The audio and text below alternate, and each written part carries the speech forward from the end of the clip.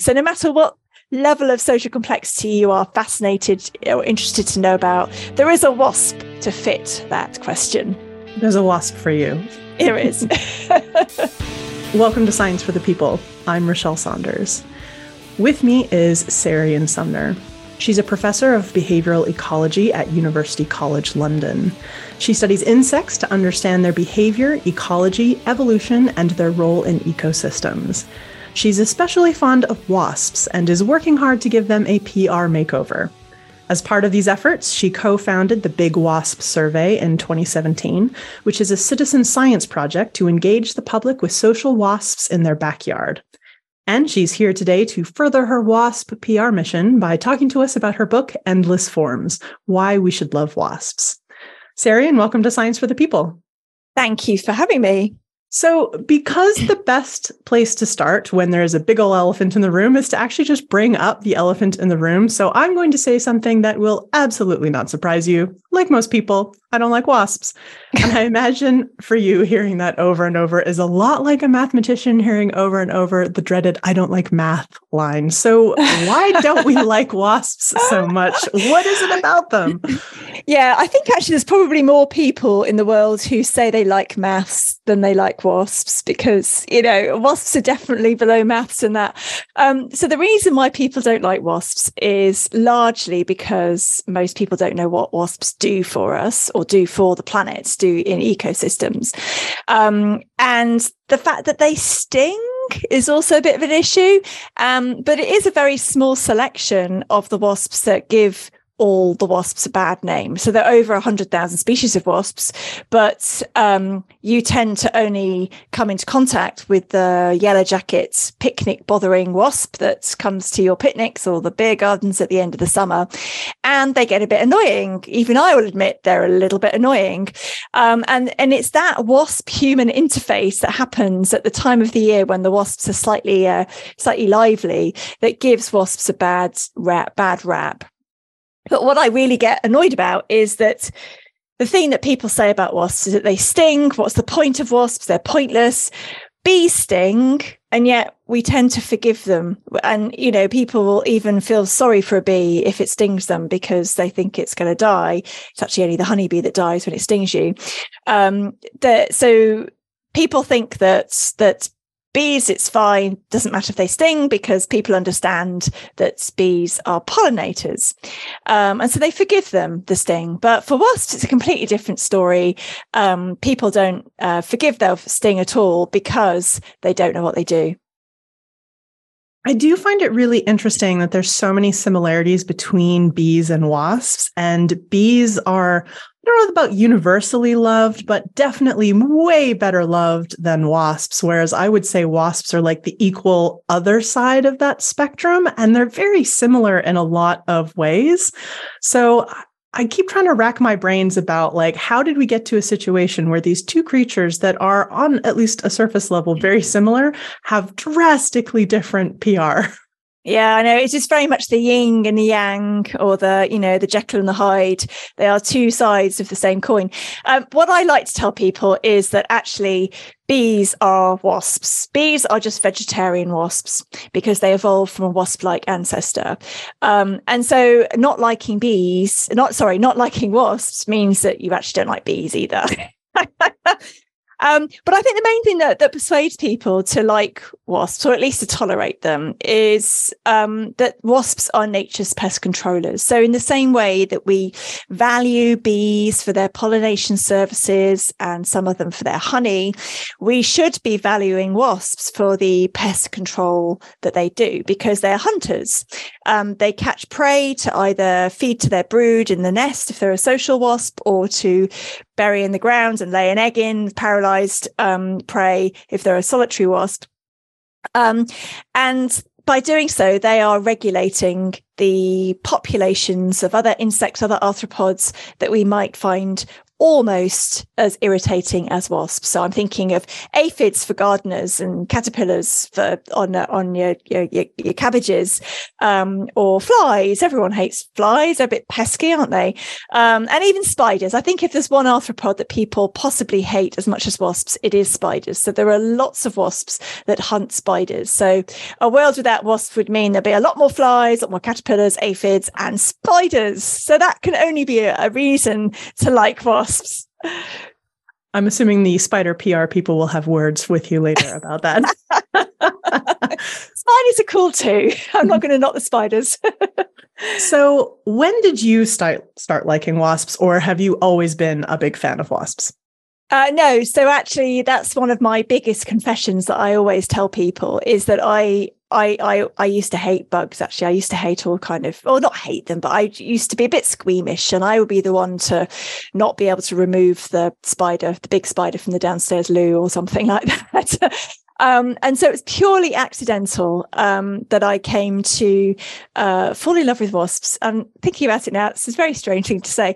So the reason I started studying wasps was because they were a brilliant model organism for studying the evolution of sociality and social behaviour. And so I was offered this PhD position where it was on exactly what I wanted to do. It was on animal behaviour, so studying the behaviour of animals in their natural environment, trying to understand how and why they evolved. And it was social behaviour, which is really fascinating. And yet it was wasps that were the study organism. And I remember at the time saying to my to-be PhD supervisor, "Oh, but I don't like wasps and I don't want to get stung." And he said, "Oh, no, don't worry. These wasps don't really sting." And in a way, he's sort of true, but actually they do sting. Of course, most wasps do sting.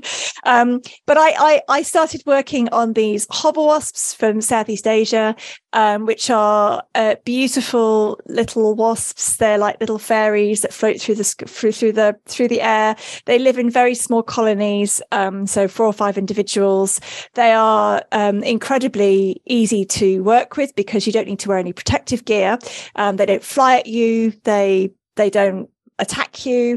They can sting. So he was wrong. My PhD supervisor had deceived me to some extent. They did sting, but only when they get you on a very sort of delicate bit of your skin, like, the underside of your arm or on your fingertip.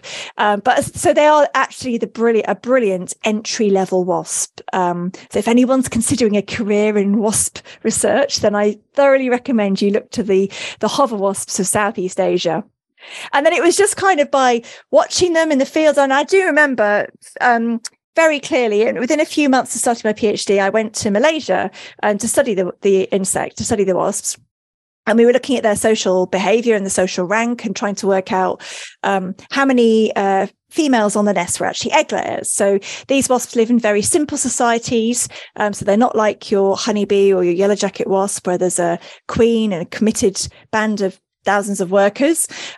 These very small societies of wasps are much more like a meerkat society, for example, a cooperative breeding society, where all the individuals in the group are capable of becoming reproductives. And yet they don't all do that. One of them becomes the queen and lays all the eggs, and the others stay at home and help. And so one of the big questions we were trying to examine and look at was, why should an individual stay at home and help when they could actually go off and found their own colony and lay their own eggs and be their own queen of their own nest? So we were doing lots of experiments to test various ideas on what might explain that. And it was just, I very clearly remember the eureka moment of realizing that actually wasps were quite a cool thing. I was lying on the forest floor, the jungle floor in this Malaysian rainforest, and looking up at this nest, which was literally inches from my nose. And I was watching the wasps that we'd painted. So we knew exactly how old they all were. And we knew that we'd marked them from the point they'd been born. So we knew their whole life. And I was just swept up in their soap opera of their, the way they interact with each other, and knowing who is who and who the queen was and what the next in line. Because if the queen dies, the next oldest worker will become the new queen. So you can remove the queen, and see what happens, see how it unfolds and whether there's any conflict or not. So that's kind of how I got into them. And then after my PhD on wasps, I actually went and studied ants. Again, in the tropics, but this time in the near tropics in Panama. And ants are really cool, especially leaf-cutting ants, which is what I was studying. They're super cool ants. And they don't sting, so that's rather nice. But actually, after 2 years of ants, I realised that my calling lay with the wasps. And I think one of the reasons why I wanted to go back to the wasps was not only because of the science questions that you could use them to address, which you can't use ants for, but it was because they are such an overlooked facet of nature. They're not just maligned by the general public. Scientists don't like wasps either. Social insect scientists tend to favor studying bees and ants rather than wasps. So I just felt that they were being overlooked, and they were the underdog of the insect world. And I kind of like to give the underdogs a bit of a foot up if I can. So yeah, that's kind of, the rest is history. I found it really interesting that, I think everyone knows that, like we said, the elephant in the room, a lot of people don't like wasps, but I found it very interesting that there's not as much research about them, that there is so much research about ants and bees, and they have a PR problem also in science. I didn't sort of make that assumption, because quite often there's a lot of scientists studying things that people don't like. For example, I think there's quite a lot of research on spiders. As you said, not a lot of people like spiders, but there doesn't seem to be a sort of absence of spider research. So I was quite surprised to read in your book that there is, by comparison, a sort of lack of research about wasps, especially also understanding from the book how many varieties there are. So it seems like it should be such a rich vein of science. Yeah, absolutely. I think we calculated, we published a paper a few years ago. And it's called Why We Love Bees and Hate Wasps. So if any of your listeners are interested, it is open access and they can download it. So Why We Love Bees and Hate Wasps. And in that paper, we looked at why people love bees and hate wasps. And we found out that, firstly, that people genuinely do hate wasps and love bees, and that the language they use to describe them is very emotive, and that they don't like wasps because they don't understand what they do, whereas they do like bees because they know what they do. But we also looked at the scientists' efforts into research on bees and wasps, and I think bees have 40 times more research effort put into them. Wow. Which, given there's only 22,000 species of bees and there's over 100,000 species of wasps. In fact, there's probably at least 5 times that, because wasps are so understudied and so undescribed. The efforts that has been put into wasp research is tiny. So from a wasp researcher perspective, I have to say it's actually quite nice, because you're very unlikely to get scooped. Whereas if you work on the honeybee or the fire ant or something really sexy and popular, there's a good chance that your research might get published by someone else before you've actually finished your experiment. So that's another good reason to study wasps. Less racing to the finish line. Absolutely, yeah. I do want to talk about obviously the wasps themselves, because there was a ton in here that I sort of vaguely knew in kind of whispers, but was surprised by the wide variation and a lot of the details. So as an example, I'd love to talk about some of the different varieties of hunting strategies that wasps have, because I think a lot of people, especially people with an interest in science, have heard of some of the stars with weird hunting strategies, like the zombification ones that can go and kind of zombify other insects.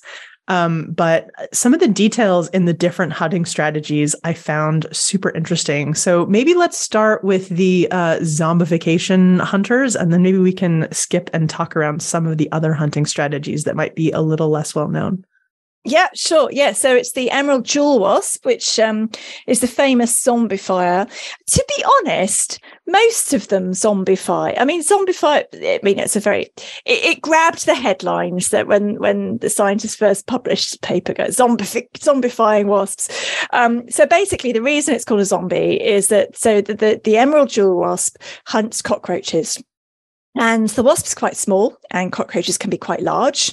And so the problem is that once she's she found her prey, she has to paralyze it and take it back to a burrow, a nest, and then bury it in the ground or in the nest and lay an egg on it and then seal it up. And then the egg hatches and into a larva when the mother's gone, well and truly gone, and then the egg and the larva, the small baby larva, cute baby wasp, will then feast on the paralyzed cockroach for the next few days to weeks. So, and of course, the cockroach is alive, it's just paralyzed. And so that's actually the normal cycle for most hunting wasps, these solitary hunting wasps, that they hunt prey, paralyze them, transport them back to a burrow, lay an egg on them, seal them up and say goodbye. That's sort of there's no parental care. That's the end of the parental care. But the really funny thing about these the jewel wasp is the way that she paralyzes the cockroach. So it's big. She can't carry it, so she has to basically find another way to get it to her burrow. And what she does is she delivers two clear stings. So one is to the thorax, so the main body of the cockroach, which basically stops it squirming around. And then that means that she can get a very precise sting into the brain, delivering a venom which is rich in neurotoxins, which paralyzes the cockroach such that it can still walk, but it has no free will, so it can't run away. And so then what she does is she basically leads the cockroach by its antenna to its death chamber, its tomb, and then buries it and lays the egg, and the rest is wasp history. So that's the zombification. So, but I mean, in a way, you know, most of these hunting wasps, they really all have to have a very potent venom to be able to paralyze a prey. So if you think about it, what does it take to paralyze a cockroach? What kind of neurotoxins do you need to disable its neuronal system, and also to be able to stop the paralyzed insect itself its immune system kicking in? So the venom has got all this really incredible biochemical properties, but other species of hunting wasps hunt spiders or flies or crickets or, you know, bees. And so they have to have a venom that is specific and bespoke to paralyzing that particular, dealing with the physiology of that particular prey. So that's what I think is really fascinating about these solitary wasps and the content of their venom, and how little we know about the content of their venom is quite remarkable, given that there's over 33,000 species of solitary hunting wasps that do this, hunt the prey, paralyze it. So that there is so much more to learn about what exactly is inside that venom. But we have learned a little bit about it. There are two, and in the medical sciences are starting to show interest in wasp venom. And there are two chemicals or two properties of the venom which have got the particular interest of the medical world, and those are bradykinins, which actually we use in hospitals already because they cause vasodilation, and that means that in intensive care patients they can get drugs pumped around the body really quickly, and that's exactly what a wasp needs to do if it wants to get venom pumped around the body really quickly of its prey. It needs to make all the muscles relax. So there's no surprise there. So that's bradykinin.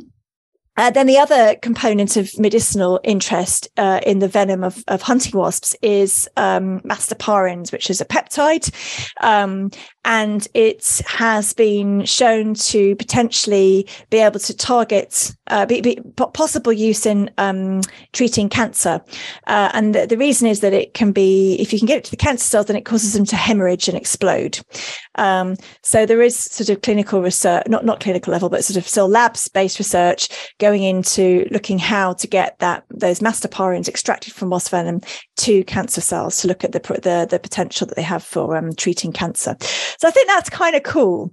And given the tiny amount of research that's gone into solitary wasp venom, I think if only we put a bit more money into it, a bit more work into it, we would discover all sorts of incredible properties of this venom that could be useful to us. Found it interesting too that it's not just the venom that has a lot of diversity. There's also hunting strategies because, as you mentioned, some of the wasps have very, very specific prey. And so a lot of their hunting strategies have evolved or developed over time to be so specific to that prey. I mean, the cockroach is a great example, but I'm thinking also of I think there was a wasp that hunts quite a large caterpillar, and it can't just sting it once. It has to kind of get it in multiple segments because of the nature of the caterpillar, which again is, it's always interesting to see how creatures evolve such specific strategies. Yeah, absolutely. And I think, so you're talking about, so this is the Ammophila hunting digger wasp, which the descriptions of how it captures, it's a beautiful big wasp. There's lots of species that live around the world, so probably wherever you are, you'll be able to find them in sandy soils and heathlands. They're beautiful. They're like supermodel wasps with beautiful long petioles, very thin waist, long thin waist, and often a little red abdomen. Quite big, sort of a couple of centimeters, and they're solitary and they hunt caterpillars. And often the caterpillar is quite large. And in writing my book, I really enjoyed reading these old out of print books written in the late 1800s and early 1900s, when being a naturalist and describing nature and its in minutiae detail was a very respectable profession. And one of my favorite books that I love reading is the works of Jean-Henri Faber, the French school teacher who was an incredible naturalist. And he describes, he wrote a lot about wasps, and he describes in great detail how his observations of how these Ammophila digger wasps sting and paralyze these caterpillars. And the fact that one sting in the middle doesn't really work at all because of the way that the nervous system of the caterpillar is set up, that the different segments have different ganglia, and you have to paralyze several of the ganglia across the body in order to paralyze it completely. But you also don't want to paralyze it paralyze the brain, because in this case, unlike the jewel wasp, if the digger wasp venom is too strong for the caterpillar's brain, and it would just kill it. So what she does is she sort of chews or gently massages the head of the caterpillar. And this is astonishing. I'm not sure many people have observed it since Jean-Henri Faber. So this is in the early 1900s.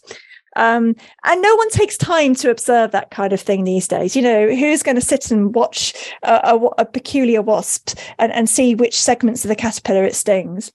But it's only because of these natural history observations that we know that we have this information, and we really do. You know, in terms of, particularly in the solitary wasps, in terms of the research that has been done on solitary wasps since the early 1900s, there's so little because they're just massively overlooked. People just don't even know they've seen a solitary wasp. They assume it's a bee or a fly. So yeah, the hunting strategies are really diverse. I think there's probably a lot more diversity there that we don't know about. One of my favorites, by the way, is the bee wolf. Philanthus, which again is very common in south of England, in the parts that I live in. And what this does is it hunts bees, as the name suggests, and it carries the bee back to its burrow. But of course, in order to, when you're going to bury your offspring in the ground, which is rich in microbes and, fungi and viruses and bacteria, you don't really want to leave it unprotected, especially if you're going to bury it with a paralyzed insect. And bees in particular are super messy. They're super microorganism rich. Lots of stuff loves to grow on bees. And so what the bee wolf does is she provides several layers of defense to ensure that when she buries that paralyzed bee in the ground and lays her baby wasp egg on it, that bee is not going to go moldy or cause the wasp larva to become diseased. And so what she does is, first of all, she licks it all over. So she basically embalms the bee. And that's her first line of defense against fungi, which might be underground in the burrow. And then what she does is she, from her antenna, so this isn't from her venom this time, it's actually from her antenna. She has these mutualistic bacteria, Streptomyces, which she releases from her antenna into the cocoon of the embalmed bee. And of course, Streptomyces produces streptomycin, which is one of the really most important antibiotics that we use in medicine. And that helps keep the capsule of this paralyzed bee free of bacteria and fungi. And then my favorite bit is that the most vulnerable stage is actually before the egg has hatched into the wasp larva, because actually once the larva is mobile, it can wander around and munching on the bee, and it spreads the streptomycin around its little cocoon, keeping it all nice and clean.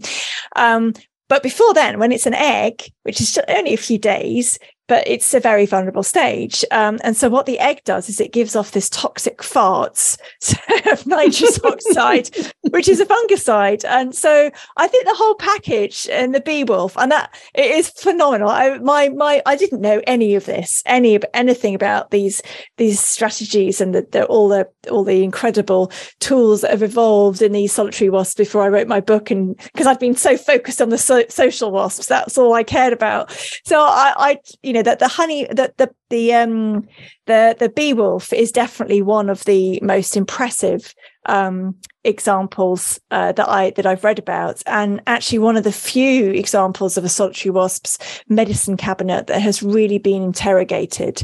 And it's all, I think, the reason why this has happened, and there's this group in Germany who's produced all this research. The reason why they've been able to do this is because of those early naturalist observations. And again, it was Jean-Henri Faber who observed in his bell-shaped observation chamber, which he could see into and observe the insects inside it. So he really took sort of natural history observations a whole step forward in doing this.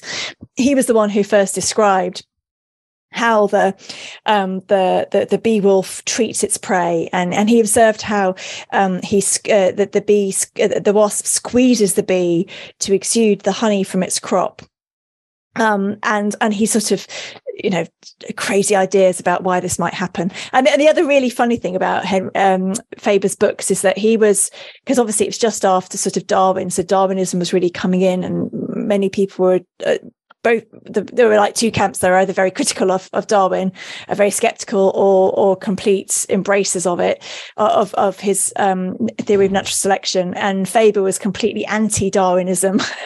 And so he was his book is full of these rants of saying, if I were a Darwinian follower, I would think that this had been selected for over evolutionary time. Well, I am not, and I do not believe this. And he has this enormous rant about what peculiar explanations for why things might have evolved without using the word evolved at all. Sort of goes around himself in order to make a contrary argument, I guess, sometimes just to be contrary. Definitely. I definitely want to talk about the different societies wasps have. So as much as I would love to talk about solitary wasp for the whole hour, let's talk about the different types of wasp society, because there's so much interesting stuff here as well. I think maybe the best place to start is I think most people who aren't scientists and don't study insects might have some basic assumptions that all of these societies kind of function basically the same, which is they're very hierarchical. There's one queen, what we think of as a sort of standard beehive or standard anthill. But there's actually quite a bit of diversity in a society, and also different scales of society. There's these really big ones and also smaller ones. So can you maybe give us a quick taste of the variety that one can expect to find in wasp societies? Yes. I mean, I could talk for hours on this, so just you have to shut me up. One of the reasons why wasps are such a brilliant model organism is because of the diversity of societies that they provide. Just to put this in perspective, everyone thinks that the most impressive societies you can find in the natural world are in the ants. You can have millions of individuals living across several domes. If you think about leaf-cutting ants, they can have it in half, it feels like half a forest is just one colony. It's usually absolutely enormous colonies and only one queen, and it's all, incredible coordination of society. But actually the ants only evolved sociality once, and they are all highly complex societies. They all have, with very few exceptions, they almost all have a queen and worker caste, which are determined during development. So depending, and this is the same for the honeybee as well, depending on what food they are given or what treatment they're given by the workers when they're developing as a larva, they will develop irreversibly into either a worker or a queen, and from quite an early larval stage, such that when they emerge as an adult, they're committed to being a queen or a worker and they can't change. And so in many ways, the ants, they are absolutely incredible, but actually slightly boring. They're super organismal. They're kind of these amazing societies, but they can't really tell us much about how those incredible societies evolved. And the wonderful thing about wasps is that we have this full spectrum of levels of social complexity, which we think might offer us insights into the kind of the process of social evolution. So actually the ones that I started studying for my PhD, the hover wasps in Malaysia, are what we call facultatively social, which means that they can choose to live in a group or they can choose to live alone, because every individual has the potential to mate, to develop her ovaries, to lay eggs, and to be a queen. And it's just the circumstances, the ecological constraints, that would mean that she stays at home and helps raise the offspring of her mother instead. And so those facultative, that where group living is a choice rather than a fate, that's likely to be one of the, we know it's the simplest type of group living, and it may well be one of the first stages that the sociality would have had to be in order to evolve these complex superorganismal societies. So those are the simplest kinds of societies with only a very small number of individuals, and where castes are behavioral, so there are no physiological differences that limits reproduction in any way for any individuals, and there's no morphological differences. So whoever is the queen is sometimes a bit bigger, but not always. Sometimes it's a little bit smaller. She's often the oldest individual, because they're age seems to be a really important convention in lots of these very simple group living societies where all the individuals are totipotent, they're all capable of reproduction.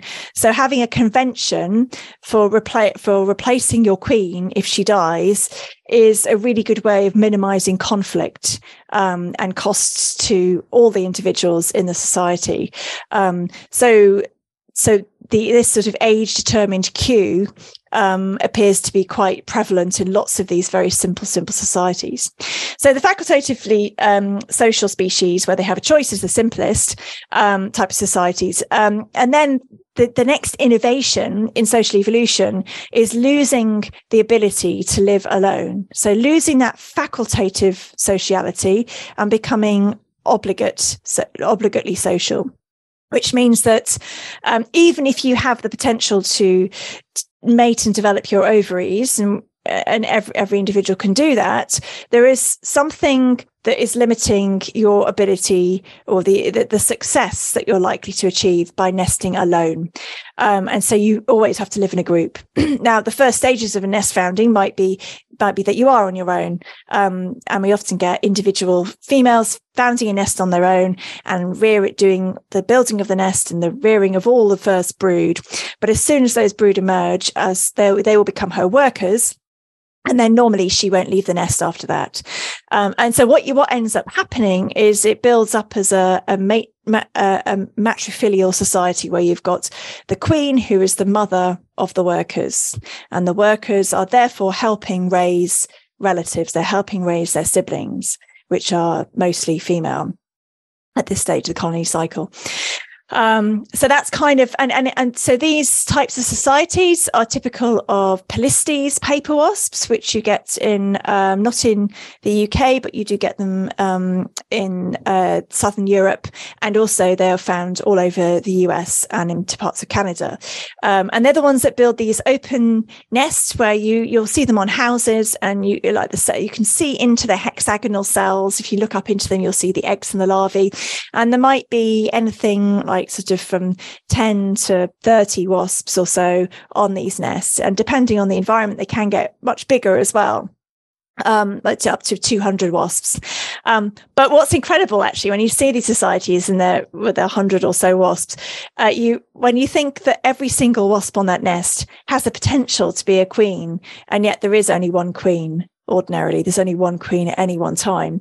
And so how do they regulate the reproduction in that society such that there is only one queen, and why do they do it? And it's because it's those species in particular, the Polistes wasps, which have really given us really important insights into the origins of group living and origins of eusociality, where we have queens and workers with overlapping generations, helping and having this cooperative brood care. So I've spent a lot of time studying Polistes, and they're just beautiful. These are the kind of, there's the soap. It was the soap opera of those hover wasps that really bewitched me at first in the wasp world. But actually, I then graduated onto Polistes, which are much bigger and much more. They do properly stink. I have to confess, they do properly sting. But their soap operas are so much more dramatic. And what's really interesting is that they do follow this kind of age-determined hierarchy. Certainly, lots of the species that live in the temperate environments, the queen is always the oldest, and if she dies, the oldest worker will then become the queen, and there's very little conflict over who that should be once the queen has died. But in the tropics, where I've done a lot of my Polistes work, in Panama in particular, the nests are quite different. And what happens in these nests is that if the queen dies, there's a huge fight. And the fights can go on for a week or so. And it's a subset of the wasps on the nest who will fight.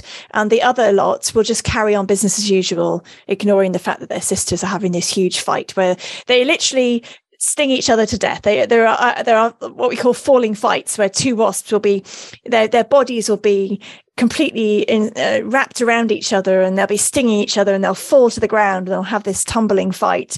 And sometimes one will die.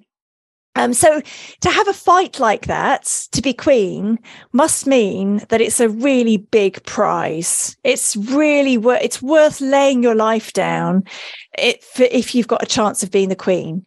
And that's such a different type. So that's a conflict way of resolving the queen succession, which is contrasting to this more convention-based way of the temperate Polistes.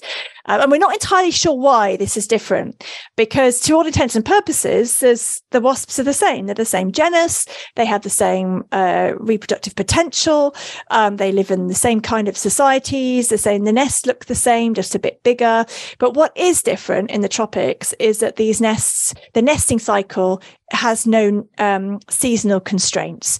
So that means that there's never really an end. So in a temperate region, when it gets to the end of the summer and the autumn, the nest comes to an end, and the sexuals will go off and hibernate. The mated females will go off and hibernate, and everyone else dies.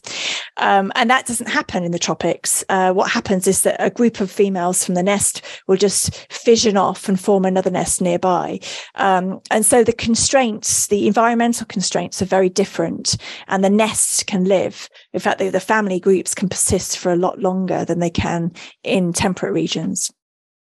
Sorry, I'm going on a long time about I told you I could talk for a long time about these guys. So just to speed things up a bit. So those are the sort of the obligate the simplest obligate societies, where every individual can be reproductive, but only one is, and they have these different methods of conventional conflict over who's going to be the new queen.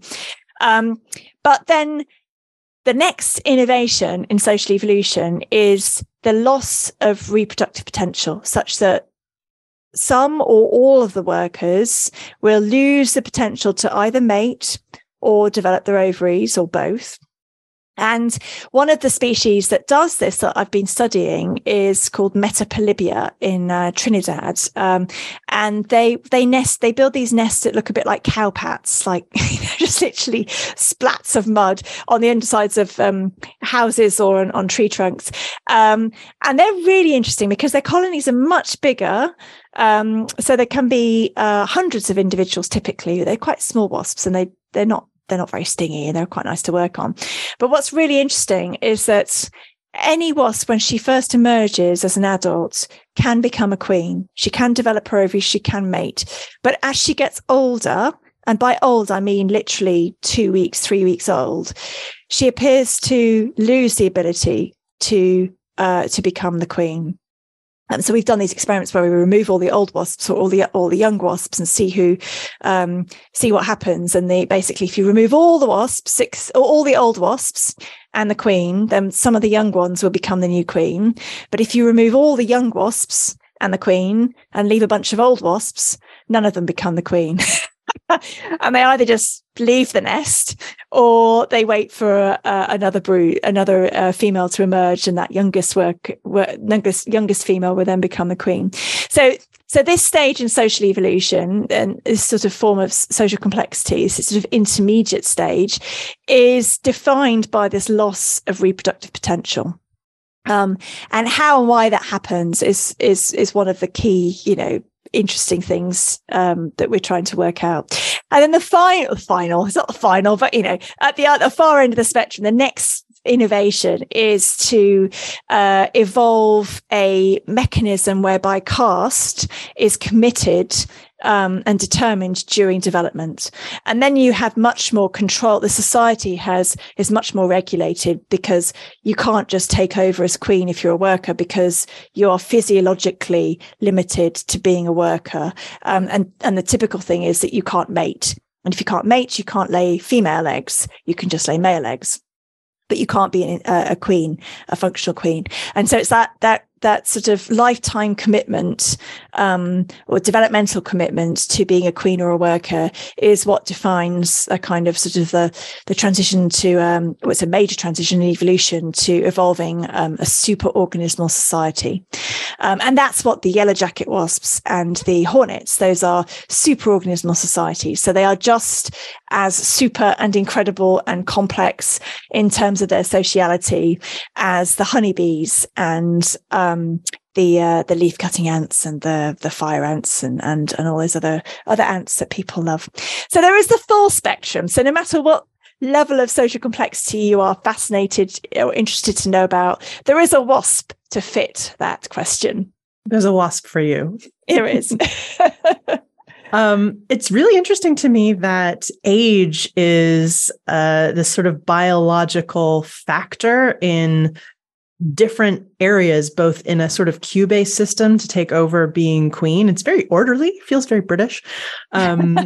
And also in things like in the more complex society where age is the factor that means you lose access to potentially some of that.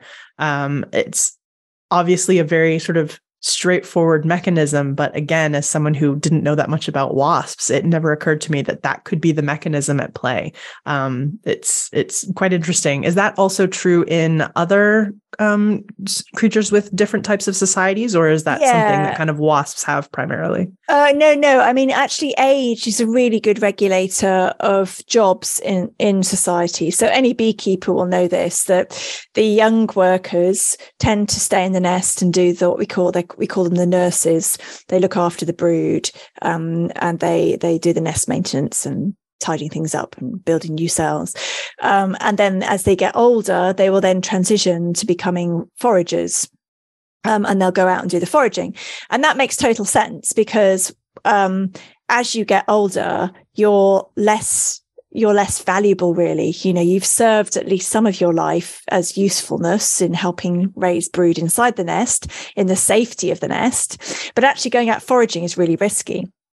because you're exposed to predators, to disease, to bad weather, to humans swatting you. And so if as soon as you emerged from your pupal cell, you went out foraging, and you got killed on day 2 or day 1, then actually your efforts, your service to the colony, the amounts of fitness that you have generated by helping rear your relatives, because you're passing on your genes by raising relatives, will be 0. Whereas if you've spent 2 weeks helping rear your siblings, and then then on day 15 you go out foraging for the first day and you get swatted by a human or eaten by a bird, then that's not such a bad thing, because you've actually passed on some of your genes indirectly by putting that effort into helping raise offspring. So we call it age polytheism. It's a very good and very common mechanism for regulating the different jobs within a society. So age across the board is always it's a very good predictor for what kind of jobs different individuals might do. So this task partitioning amongst workers within societies, but it's only the really big complex societies that tend to have this division of labour within the worker to caste. If you look at sort of these Polistes paper wasps, they will do everything. They will do the feeding of the brood, they'll do the foraging, they'll do everything. And so there might be the age effect actually is more that if you're more dominant in these simple societies, you kind of want to be on the nest, maintaining your position in the dominance hierarchy, which is very much, the A bites B, B bites C, C bites D, and so on. It's a linear hierarchy normally. And so in order to maintain your place in the hierarchy, you want to be on the nest as much as you can. And that means less foraging, but you have to fight for your position to be able to do that. And of course, if you manage to get higher up the hierarchy, then you are also less likely to get exposed to all the risks that come with foraging. I was going to say, there's like a value of being closer to the nest because it's probably generally a safer position to be in. Yes, exactly. Yeah. Age is a really important factor. So, as you sort of mentioned, as the societies get simpler, it sounds like, and I'm not sure if this is a hard and fast rule, that the roles basically get more generalist, that the individuals will pass in and out of roles, setting aside the queen for a second, but like the worker roles, presumably it's not as rigid for the roles or the process that you take through these roles if your society is simpler. Yeah, exactly. So the workers in these simpler societies tend to be able to do anything. They're like Jacquelines of all trades, Jacquelines because they're all female. They are able to transition and do different jobs at any time. Now, we know from Adam Smith and the revolution, the Industrial Revolution, which was sort of the birth of factories and the factory line, where individual people along the factory line would do different jobs. So some would, put the lids on the jars, the other ones would fill the jars, and the other ones would make the jars. That we know that people are more efficient. If you get good at a task, if you become a specialist, you get good at your task. And so that was one of the ideas, that actually that's why you should have a division of tasks amongst individuals within the society, because you get better at your task. But when societies are really small, you can't really afford to have individuals become so specialised, particularly if they are less able then to switch to another task. And especially, if you've only got a colony of 5 or 10 individuals and 3 of them go out foraging and 2 of them get killed from the rainstorm, and only 1 that comes back, and they've only got 1 forager, and the others on the nest, well, we're nurses, we can't possibly go out foraging yet, we're not old enough.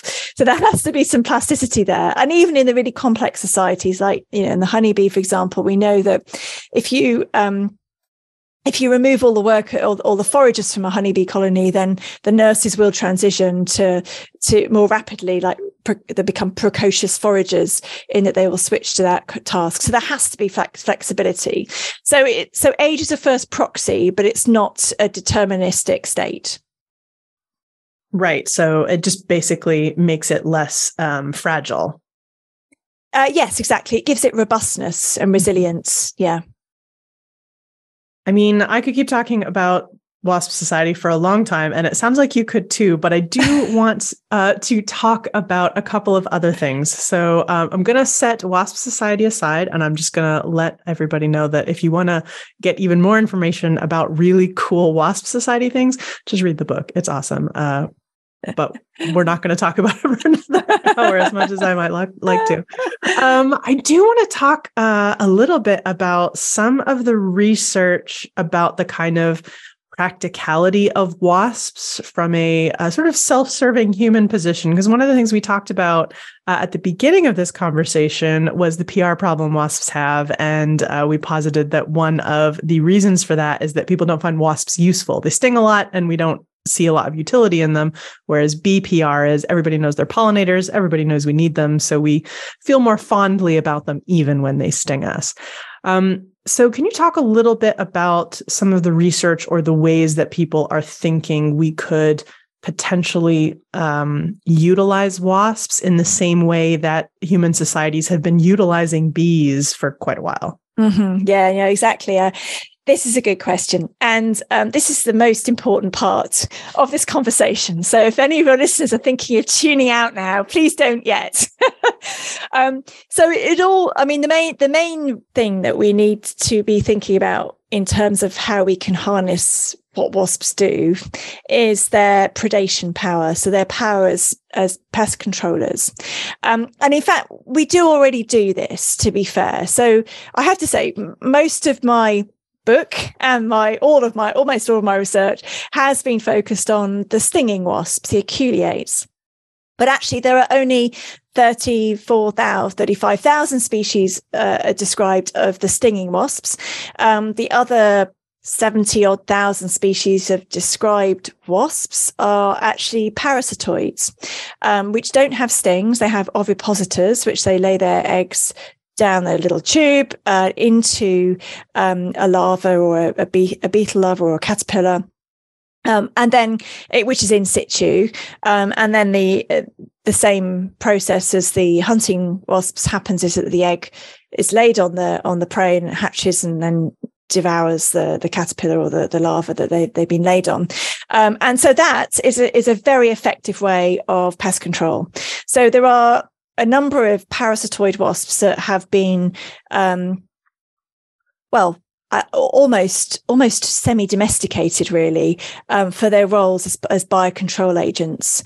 And there are big factories around the world, particularly in areas where there are huge multi-national kind of huge farming communities, not even communities, are huge farming businesses that have, as far as the eye can see, it's just, sugarcane or maize. I'm thinking of Brazil. And in countries like that, where the farming system has these very big organizations that can afford to produce and farm their own, they had factories that produce these parasitoids, and then they release them into the fields. So they don't have to use pesticides, they use parasitoids instead, which is good.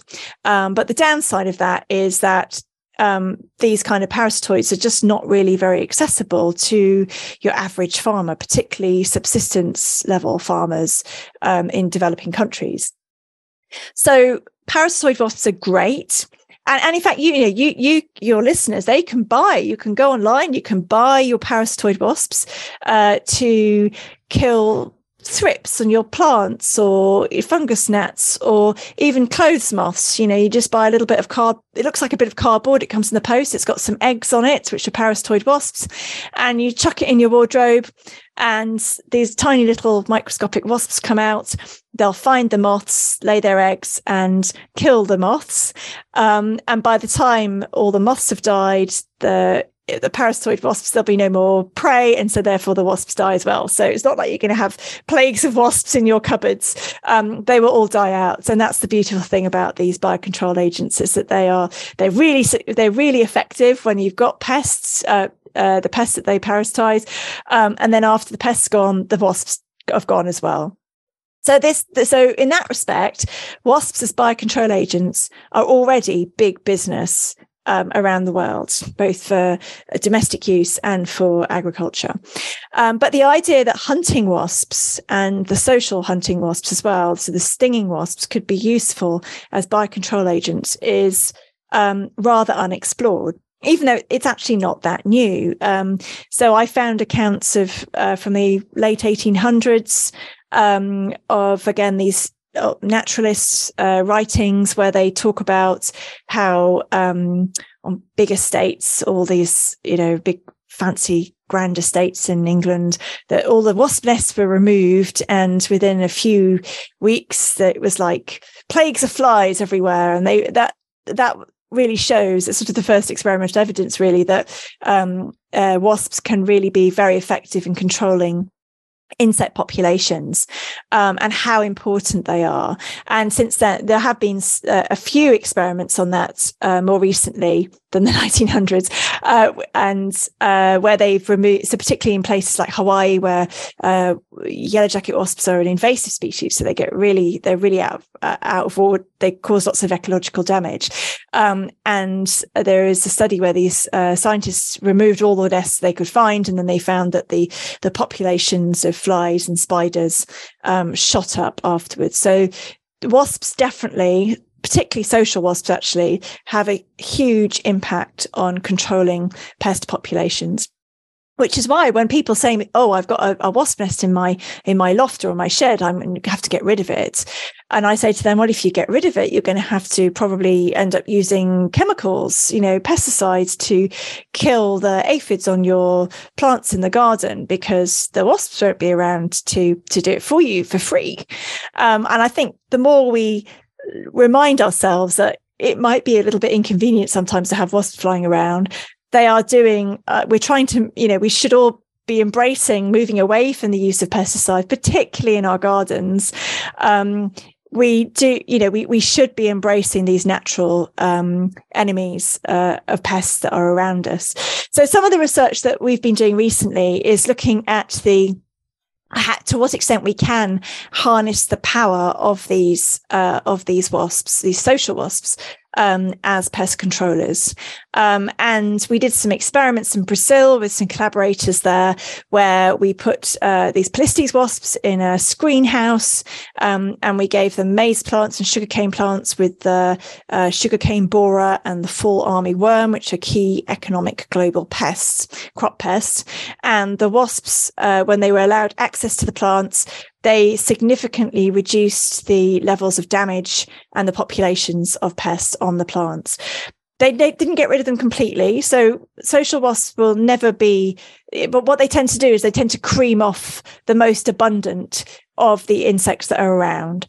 So they will never hunt a prey to complete extinction. They won't, if you spray them with pesticides, you will kill all the caterpillars on your plants, but the social wasps won't kill all the caterpillars. They'll just keep them down. They'll regulate their populations to a manageable level, which is a much more ecologically friendly approach anyway. So I think this is we were really excited, and we've been trying to progress this research, but then the pandemic got in the way. But actually now what we're doing is we're exploring the use of these social wasps, which are really abundant in tropical countries. On all the buildings, they'll be hanging from the eaves. Whether we can persuade farmers, particularly subsistence level farmers who just literally have one field that they grow their own crops in, that they feed their family on for the rest of the year, and they can't afford the safe ways of biocontrol, and they end up spraying and very, very bad, very old pesticides in the fields, and it's often the women who spray it. There's a real equality issue here as well. It's not just an environmental issue. It's that women often tend to be the ones who end up spraying the crops, because it's women's work, and they often have a baby strapped to their backs. There's a huge toxicity problem there. So I think, wasps could be a way of helping these subsistence level farmers in developing countries to regulate to the populations of their prey. And so this is some of the stuff that we're working on at the moment. So when you're working on some of the projects you're doing now around experiments to try and understand the usefulness of wasps as what we think of as kind of like natural pest control or predative pest control, knowing the history of how humans have sometimes thought, you know what I'll do? I'm going to bring cats to New Zealand to help solve this rat problem, and then created a big new problem with an invasive species. When we're doing research now, having those stories behind us and thinking about things like how can we use wasps to improve pest control, what does that feed into the way you run the experiments or the way you think about wasps or introducing wasps or picking which wasps might be useful to a particular area?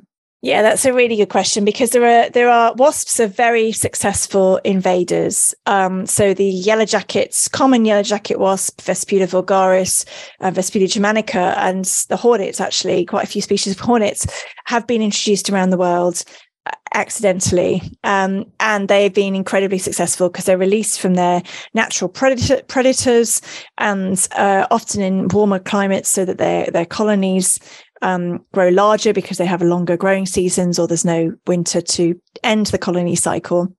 And they do and the ecosystems are just not adapted to deal with their level of predation. And so particularly the places that have been particularly affected are places like New Zealand and South Africa and Argentina, where these yellow jacket wasps are a tremendous problem.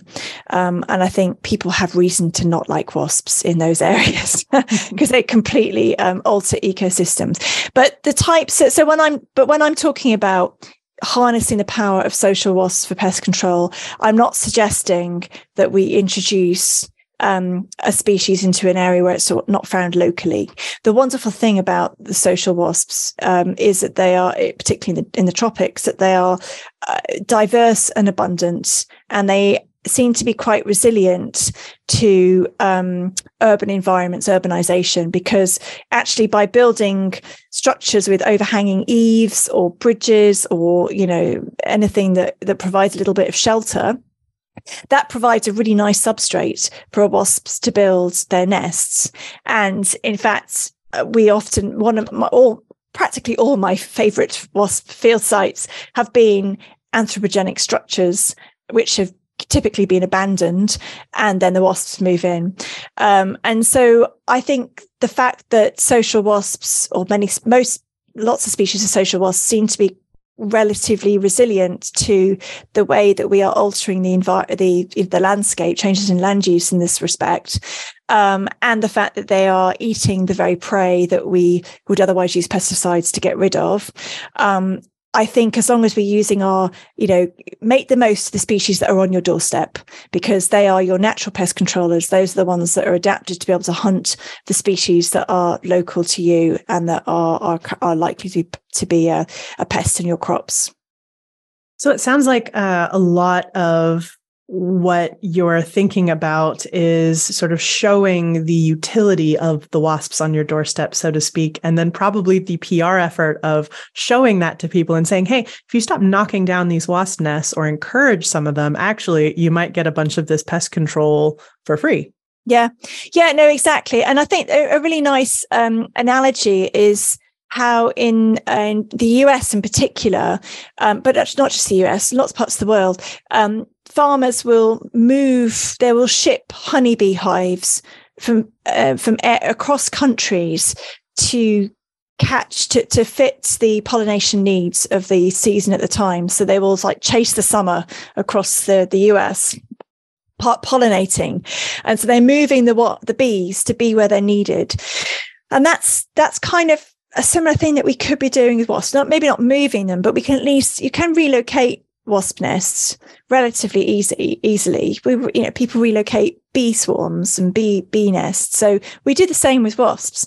And so if you can put wasps in a place where they're not as the wasp, where they minimize the wasp human interface, so they're not on your doorstep, but instead they're out in the field. They're like at the other side of the field where your house is, such that they are less likely to be literally on your doorstep. So I think it's how we manage the wasps and how we try to work with them. But in order to do that, we do need to have a really good understanding of their behavior, of their life cycle. So, for example, if you wanted to move some wasp nests and you didn't realize that actually those nests are full of males, and males don't hunt. Males are just flying sperm. They're only there for a few days or a week at the most. And then they're gone and they die. They mate, they die. That's it. So if you have a nest full of males, they're going to be hopeless as biocontrol agents. So you have to make sure you've got the nest at the right stage in the colony cycle. And in order to do that, you have to have a good understanding, local understanding of your local wasps. So that's why everybody should be studying the wasps on their doorsteps. So just before we end, I want to give you the floor for your PR efforts to make 2 pitches. The first pitches is for people who are listening, and we do have a bunch of listeners who are maybe in that wonderful point where they're deciding what science to pursue, potentially researchers moving into careers as researchers. So I'd love for you to make a pitch for them on why maybe wasps are the thing they should study. And then I'd love to hear your pitch for the general population as like a takeaway, not just for our listeners, but also for our listeners to potentially pass on to the people in their lives who also probably don't like wasps. Okay, I'll do my best. So for the first, so if anyone is thinking of a career in the natural world, and in fact, everyone should be thinking about their careers as impacting in a positive way on biodiversity, on the environment, learning more about natural history. So this should be on everyone's agenda. Wasps are an untapped reservoir of incredible science, incredible discoveries. Not all of them will have obvious benefits to humans, perhaps not at first, but maybe down the line they will. But unless we have those people who are driven by curiosity to take the time to observe what's appears to be the normal or the abhorrent, have a look at it, see what you can find. That could be the nugget of the beginning of something rather marvelous. And I think there's a lot of marvels to be discovered in wasps, possibly more so than almost any other insect.